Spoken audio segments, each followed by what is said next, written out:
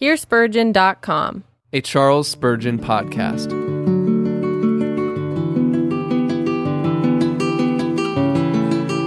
The Two Effects of the Gospel.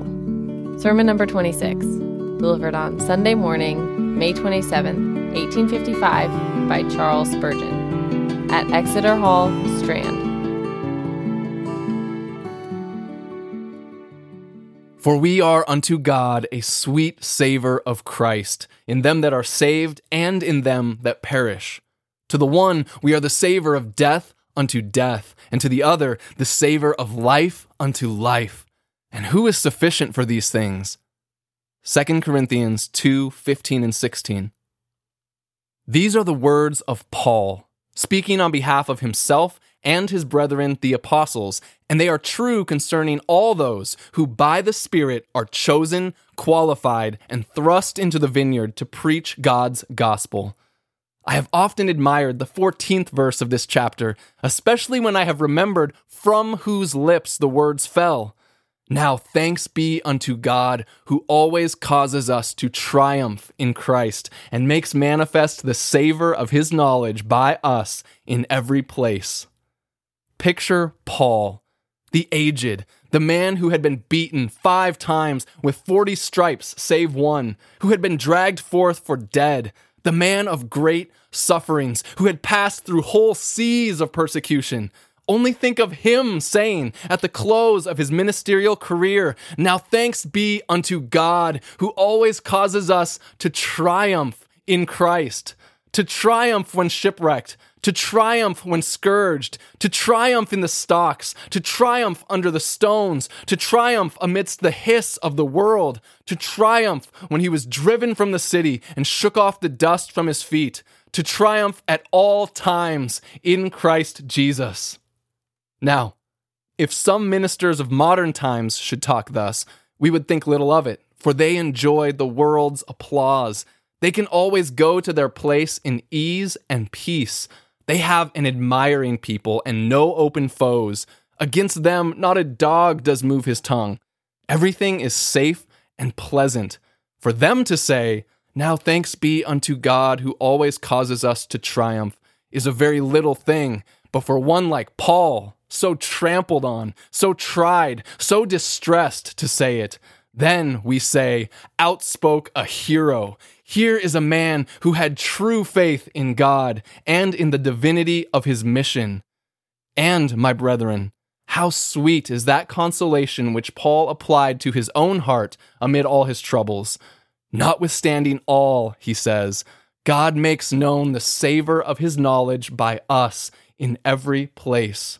Ah, with this thought, the minister may lay his head upon his pillow. God makes manifest the savor of his knowledge. With this, he may shut his eyes when his career is over, and with this, he may open them in heaven. God has made known by me the savor of his knowledge in every place. Then, follow the words of my text, of which I shall speak, dividing it into 3 particulars. Our first remark shall be that although the gospel is a sweet savor in every place, yet it produces different effects in different persons. To one, it is the savor of death unto death, and to the other, the savor of life unto life. Our second observation shall be that ministers of the gospel are not responsible for their success. For it is said, "We are unto God a sweet savor of Christ in them that are saved and in them that perish."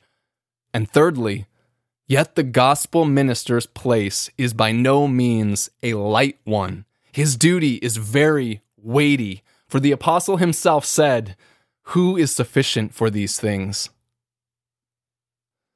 Our first remark is that the gospel produces different effects. It must seem a strange thing, but it is strangely true that there is scarcely ever a good thing in the world of which some little evil is not the consequence. Let the sun shine in brilliance. It shall moisten the wax. It shall harden the clay. Let it pour down floods of light on the tropics. It will cause vegetation to be extremely luxuriant. The richest and choicest fruits shall ripen, and the fairest of all flowers shall bloom. But Who does not know that there the worst of reptiles and the most venomous snakes are also brought forth? So it is with the gospel. Although it is the very Son of righteousness to the world, although it is God's best gift, although nothing can be in the least comparable to the vast amount of benefit which it bestows upon the human race, yet even of that we must confess that sometimes it is the savor of death unto death. But then we are not to blame the gospel for this. It is not the fault of God's truth. It is the fault of those who do not receive it. It is the savor of life unto life to everyone that listens to its sound with a heart that is open to its reception. It is only death unto death to the man who hates the truth, despises it, scoffs at it, and tries to oppose its progress. It is of that character we must speak first. The gospel is, to some men, a savor of death unto death. Now, this depends very much upon what the gospel is, because there are some things called gospel that are a savor of death unto death to everybody that hears them. John Berridge says he preached morality till there was not a moral man left in the village, and there is no way of injuring morality like legal preaching. The preaching of good works and the exhorting of men to holiness as the means of salvation is very much admired in theory, but when brought into practice, it is found not only ineffectual, but more than that, it becomes even a savor of death unto death. So that it has been found, and I think even the great Chalmers himself confessed, that for years and years, before he knew the Lord, he preached nothing but morality and precepts, but he never found a drunkard reclaimed by showing him merely the evils of drunkenness, nor did he find a swearer stop his swearing because he told him the heinousness of the sin. It was not until he began to preach the love of Jesus in his great heart of mercy. It was not until he preached the gospel as it was in Christ, in some of its clearness, fullness, and power, and the doctrine that by grace you are saved through faith, and that not of yourselves, it is the gift of God, that he ever met with success. But when he did preach salvation by faith, by shoals the drunkards came from their cups, and swearers refrained their lips from evil speaking. Thieves became honest men, and unrighteous and ungodly persons bowed to the scepter of Jesus. But you must confess, as I said before, that though the gospel does in the main produce the best effect upon almost all who hear it, either by restraining them from sin or constraining them to Christ, yet it is a great fact, and a solemn one, upon which I hardly know how to speak this morning, that to some men the preaching of Christ's gospel is death unto death, and produces evil instead of good. And the first sense is this: many men are hardened in their sins by hearing the gospel. Oh, it is terribly and solemnly true that of all sinners, some sanctuary sinners are the worst. Those who can dive deepest into sin and have the most quiet consciences and hardest hearts are some who are to be found in God's own house. I know that a faithful ministry will often prick them, and the stern denunciations of a Boanerges will frequently make them shake. I am aware that the word of God will sometimes make their blood curdle within them, but I know, for I have seen the men, that there are many who turn the grace of God into licentiousness, make even God's truth a stalking horse for the devil, and abuse God's grace to palliate their sin. Such men have I found among those who hear the doctrines of grace in their fullness. They will say, I am elect, therefore I may swear. I am one of those who were chosen of God before the foundation of the world, and therefore I may live as I like. I have seen the man who stood upon the table of a public house, and grasping the glass in his hand, said, Mates, I can say more than any of you. I am one of those who are redeemed with Jesus' precious blood. And then he drank his tumbler of ale and danced again before them, and sang vile and blasphemous songs. Now that is a man to whom the gospel is a savor of death unto death. He hears the truth, but he perverts it. He takes what is intended by God for his good, and what does he do? He commits suicide therewith. That knife, which was given him to open the secrets of the gospel, he drives into his own heart. That which is the purest of all truth and the highest of all morality, he turns into the panderer of his vice and makes it a scaffold to aid in building up his wickedness and sin. Are there any of you here like that man, who love to hear the gospel, as you call it, and yet live impurely? Who can sit down and say you are the children of God and still behave like liege servants of the devil? Be it known unto you that you are liars and hypocrites, for the truth is not in you at all. If any man is born of God, he cannot sin. God's elect will not be suffered to fall into continual sin. They will never turn the grace of God into licentiousness, but it will be their endeavor, as much as in them lies, to keep near to Jesus. Rest assured of this: by their fruits you shall know them. A good tree cannot bring forth corrupt fruit, neither can an evil tree bring forth good fruit. Such men, however, are continually turning the gospel into evil. They sin with a high hand from the very fact that they have heard what they consider excuses their vice. There is nothing under heaven, I conceive, more liable to lead men astray than a perverted gospel. A truth perverted is generally worse than a doctrine which all know to be false. As fire, one of the most useful of the elements, can also cause the fiercest of conflagrations, so the gospel, the best thing we have, can be turned to the vilest account. This is one sense in which it is a savor of death unto death. But another, it is a fact that the gospel of Jesus Christ will increase some men's damnation at the last great day.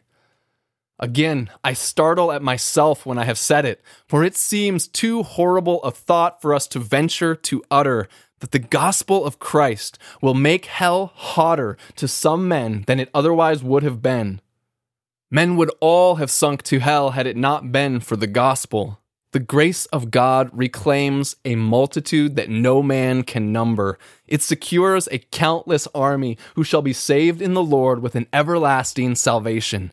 But at the same time, it does to those who reject it make their damnation even more dreadful. And let me tell you why. First, because men sin against greater light, and the light we have is an excellent measure of our guilt. What a primitive tribesman might do without a crime would be the greatest sin to me, because I am taught better. And what some even in London might do with impunity, set down as it might be as a sin by God, but not so exceeding sinful, would be to me the very height of transgression, because I have from my youth been tutored to piety. The gospel comes upon men like the light from heaven. What a wanderer must he be who strays in the light. If he who is blind falls into a ditch, we can pity him. But if a man with the light on his eyeballs dashes himself from the precipice and loses his own soul, is not pity out of the question? How they deserve the deepest hell that slight the joys above. What chains of vengeance must they feel who laugh at sovereign love? It will increase your condemnation, I tell you all, unless you find Jesus Christ to be your Savior. For to have had the light and not to walk by it shall be the condemnation, the very essence of it. This shall be the virus of the guilt, that the light came into the world and the darkness comprehended it not. For men love darkness rather than light, because their deeds are evil. Again, it must increase your condemnation if you oppose the gospel. If God devises a scheme of mercy and man rises up against it, how great must be his sin? Who shall tell the great guilt incurred by such men as Pilate, Herod, and the Jews? Oh, who shall picture out or even faintly sketch the doom of those who cried, "Crucify him! Crucify him!" And who shall tell what place in hell shall be hot enough for the man who slanders God's minister, who speaks against his people, who hates his truth, who would, if he could, utterly cut off the godly from the land? Ah, God help the infidel. God help the blasphemer. God save his soul. For of all men, least would I choose to be that man. Think you, sirs, that God will not take account of what men have said? One man has cursed Christ. He called him a charlatan. Another declared, knowing that he spoke a lie, that the gospel was false. A third has proclaimed his licentious maxims and then pointed to God's word and said, there are worse things there. A fourth has abused God's ministers and held up their imperfections to ridicule. Think you God shall forget all this at the last day? When his enemies come before him, shall he take them by the hand and say, the other day you did call my servant a dog and spit on him, and for this I will give you heaven? Rather, if the sin has not been canceled by the blood of Christ, will he not say, depart, cursed one, into the hell which you did scoff at? Leave that heaven which you did despise, and learn that though you said there was no God, this right arm shall teach you eternally the lesson that there is one. For he who discovers it not by my works of benevolence shall learn it by my deeds of vengeance. Therefore depart, again I say. It shall increase men's hell that they have opposed God's truth. Now, is not this a very solemn view of the gospel, that it is indeed to many a savor of death unto death? Yet once more, I believe the gospel makes some men in this world more miserable than they would be. The drunkard could drink and could revel in his intoxication with greater joy if he did not hear it said, all drunkards shall have their portion in the lake that burns with fire and brimstone. How jovially the Sabbath breaker would riot through his Sabbaths if the Bible did not say, remember the Sabbath day to keep it holy. And how happily could the libertine and licentious man drive on in his mad career if he were not told, the wages of sin is death, and after death, the judgment. But the truth puts the bitter in his cup. The warnings of God freeze the current of his soul. The gospel is like the skeleton at the Egyptian feast. Though by day he laughed at it, by night he will quiver as the aspen leaf, and when the shades of evening gather around him, he will shake at a whisper. At the thought of a future state, his joy is spoiled, and immortality, instead of being a benefit to him, is in its very contemplation the misery of his existence. The sweet wooings of mercy are to him no more harmonious than peals of thunder because he knows he despises them. Yes, I have known some who have been in such misery under the gospel because they would not give up their sins that they have been ready to take their own lives.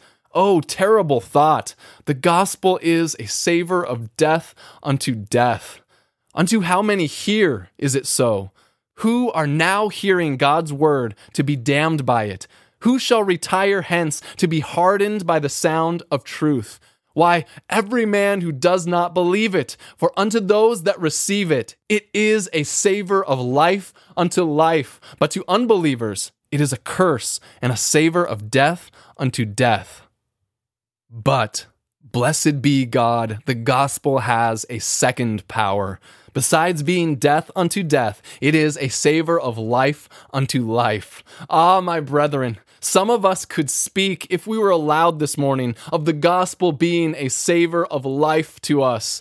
We can look back to that hour when we were dead in trespasses and sins. In vain all Sinai's thunders, in vain the rousing of the watchman. We slept on in the death sleep of our transgressions, nor could an angel have aroused us.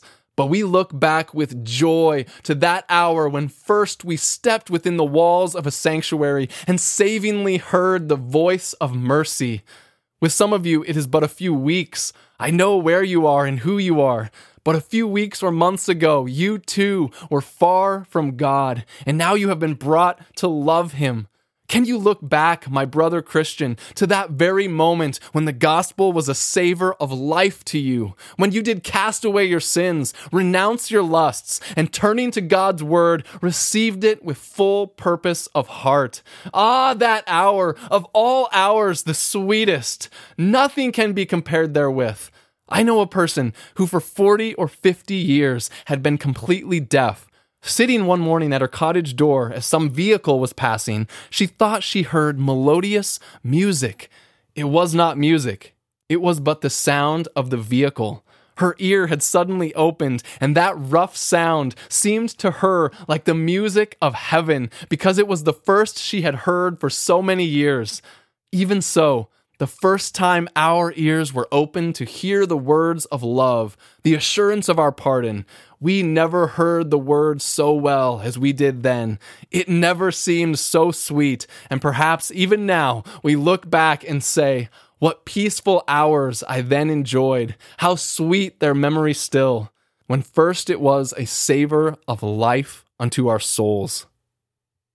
Then, beloved, if it ever has been a savor of life, it will always be a savor of life, because it says it is not a savor of life unto death, but a savor of life unto life.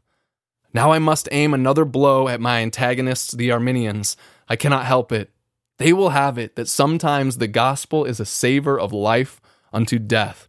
They tell us that a man may receive spiritual life and yet may die eternally. That is to say, a man may be forgiven and yet be punished afterwards. He may be justified from all sin, and yet after that, his transgressions can be laid on his shoulders again. A man may be born of God and yet die. A man may be loved of God, and yet God may hate him tomorrow. Oh, I cannot bear to speak of such doctrines of lies.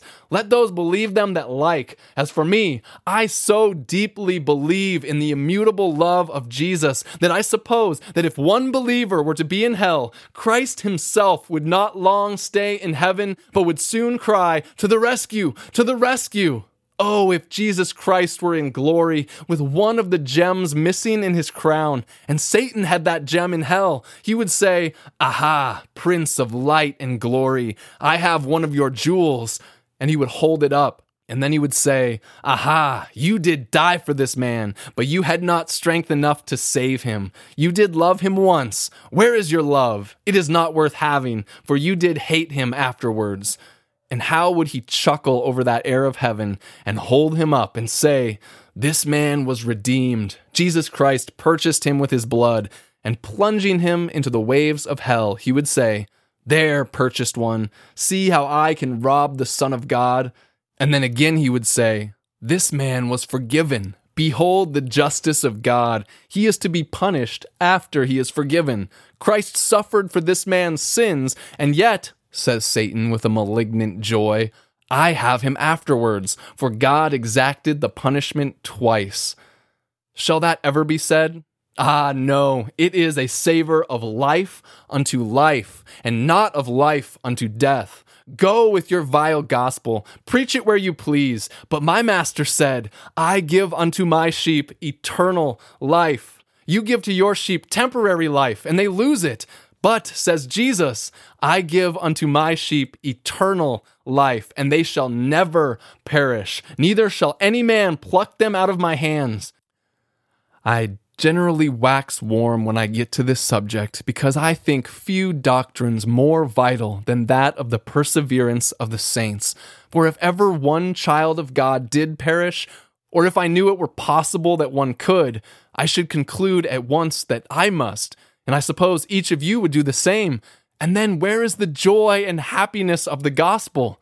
Again, I tell you, the Arminian gospel is the shell without the kernel. It is the husk without the fruit. And those who love it may take it to themselves.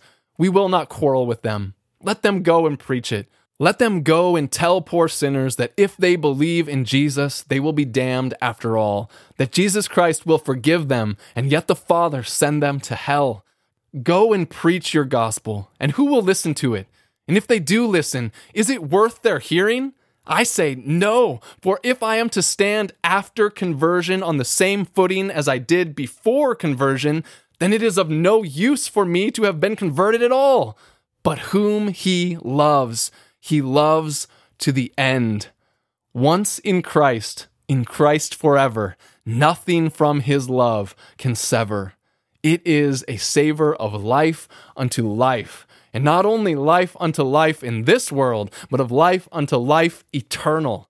Everyone who has this life shall receive the next life, for the Lord will give grace and glory, and no good thing will be withheld from them that walk uprightly. I am obliged to leave this point, but if my master will but take it up and make his word a savor of life unto life this morning, I shall rejoice in what I have said. But our second remark was that the minister is not responsible for his success. He is responsible for what he preaches. He is accountable for his life and actions, but he is not responsible for other people.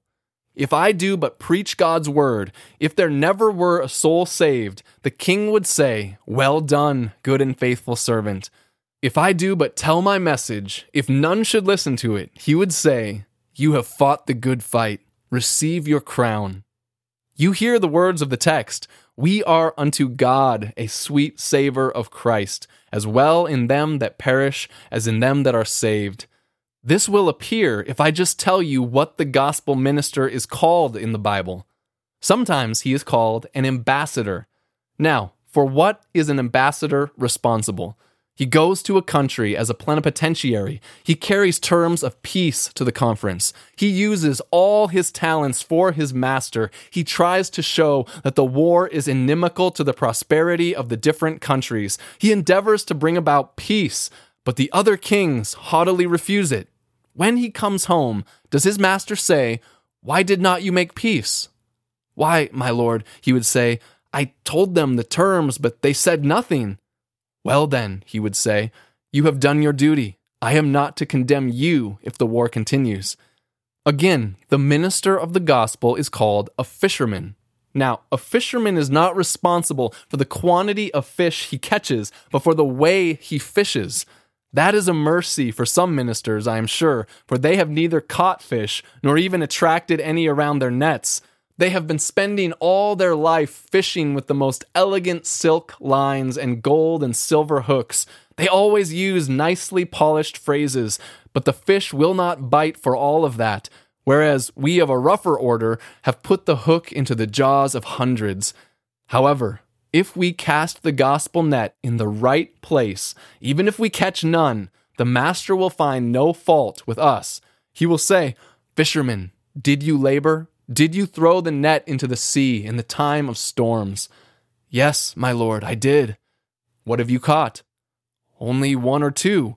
"Well, I could have sent you a shoal if it so pleased me. It is not your fault. I give in my sovereignty where I please, or withhold when I choose. But as for you, you have well labored. Therefore, there is your reward." Sometimes the minister is called a sower. Now, no farmer expects a sower to be responsible for the harvest. All he is responsible for is, does he sow the seed? And does he sow the right seed? If he scatters it on good soil, then he is happy. But if it falls by the wayside and the fowls of the air devour it, who shall blame the sower? Could he help it? No, he did his duty. He scattered the seed broadcast, and there he left it. Who is to blame? Certainly not the sower. So, beloved, if a minister comes to heaven with but one sheaf on his shoulder, his master will say, "O reaper, once a sower, where did you gather your sheaf?" "My lord, I sowed upon the rock, and it would not grow. Only one seed on a chance Sunday morning was blown a little awry by the wind, and it fell on a prepared heart, and this is my one sheaf." Hallelujah! The angelic choirs resound. One sheaf from a rock is more honor to God than 1,000 sheaves from a good soil. Therefore, let him take his seat as near the throne as yonder man, who, stooping beneath his many sheaves, comes from some fertile land, bringing his sheaves with him. I believe that if there are degrees in glory, they will not be in proportion to success, but in proportion to the earnestness of our endeavors. If we mean right, and if with all our heart we strive to do the right thing as ministers, if we never see any effect, still shall we receive the crown. But how much more happy is the man who shall have it in heaven said to him, He shines forever, because he was wise and won many souls unto righteousness. It is always my greatest joy to believe that if I should enter heaven, I shall in future days see heaven's gate open, and in shall fly a cherub, who, looking me in the face, will smilingly pass along to God's throne, and there bow down before him. And when he has paid his homage and adoration, he may fly to me, and though unknown, shall clasp my hand. And if there were tears in heaven, surely I should weep. And he would say, Brother, from your lips I heard the word. Your voice first admonished me of my sin. Here I am, and you the instrument of my salvation. And as the gates open one after another, still will they come in, souls ransomed, and for each one of these a star, for each one of these another gem in the diadem of glory, for each one of them another honor and another note in the song of praise. Blessed be that man that shall die in the Lord, and his works shall follow him, for thus says the Spirit. What will become of some good Christians now in Exeter Hall if crowns in heaven are measured in value by the souls that are saved?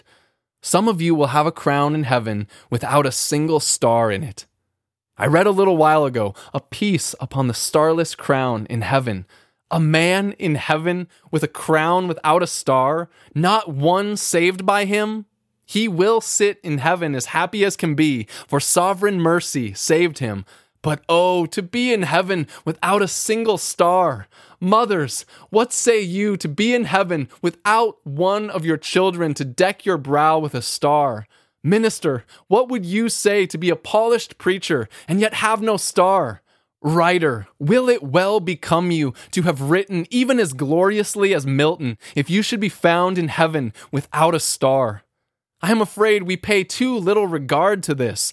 Men will sit down and write huge folios and tomes that they may have them put in libraries forever and have their names handed down by fame. But how few are looking to win stars forever in heaven. Toil on, child of God, toil on, for if you wish to serve God, your bread cast upon the waters shall be found after many days.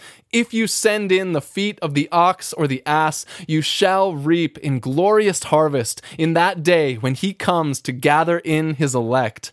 The minister is not responsible for his successes. But yet, in the last place, to preach the gospel is high and solemn work. The ministry has been very often degraded into a trade. In these days, men are taken and made into ministers who would have made good captains at sea, who could have waited well at the counter, but who were never intended for the pulpit. They are selected by man. They are crammed with literature. They are educated up to a certain point. They are turned out ready-dressed, and persons call them ministers. I wish them all Godspeed, every one of them, for as good Joseph Irons used to say, God be with many of them, if it be only to make them hold their tongues. Man-made ministers are of no use in this world, and the sooner we get rid of them, the better. Their way is this. They prepare their manuscripts very carefully. They read it on Sunday most sweetly in sotto voce. And so the people go away pleased, but that is not God's way of preaching. If so, I am sufficient to preach forever.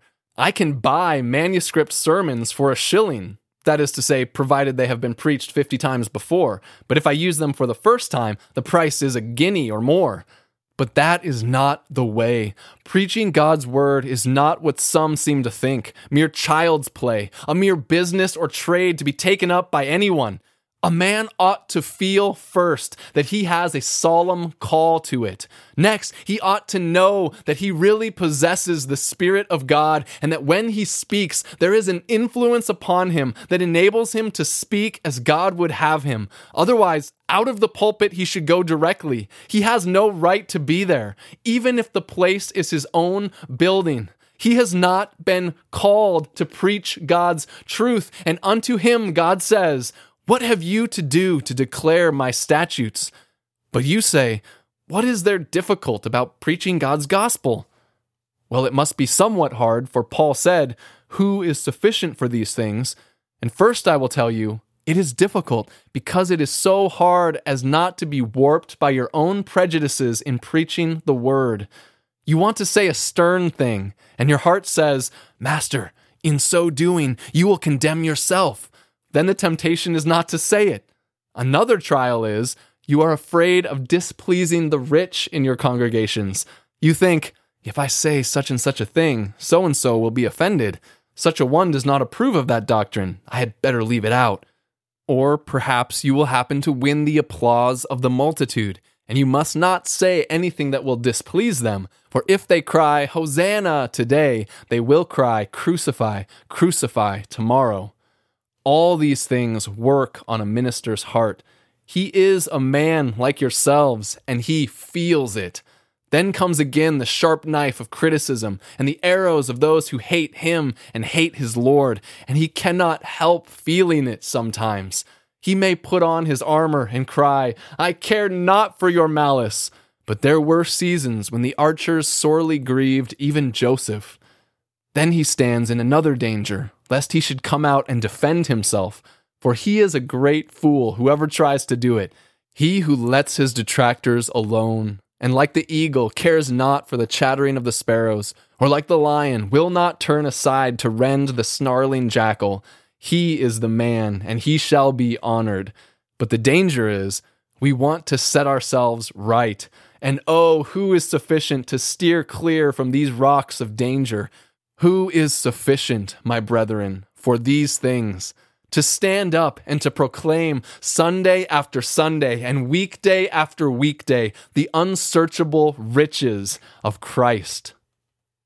Having said thus much, I may draw the inference to close up, which is, if the gospel is a savor of life unto life, and if the minister's work be solemn work, how well it becomes all lovers of the truth to plead for all those who preach it, that they may be sufficient for these things. To lose my prayer book, as I have often told you, is the worst thing that can happen to me. To have no one to pray for me would place me in a dreadful condition. Perhaps, says a good poet, the day when the world shall perish will be the day unwhitened by a prayer. And perhaps the day when a minister turned aside from truth was the day when his people left off to pray for him, and when there was not a single voice supplicating grace on his behalf.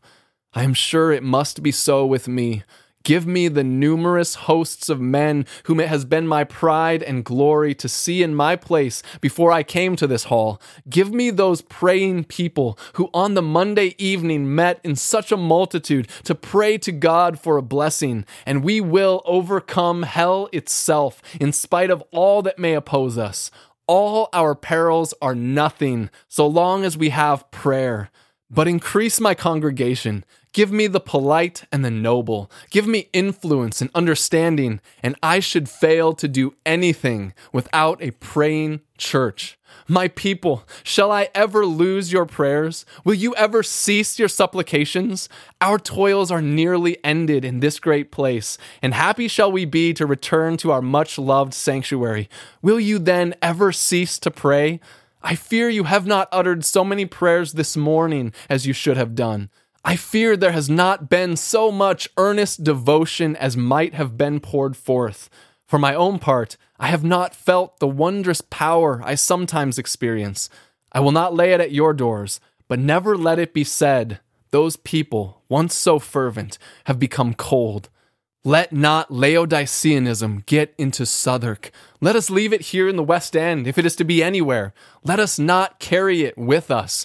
Let us strive together for the faith once delivered unto the saints.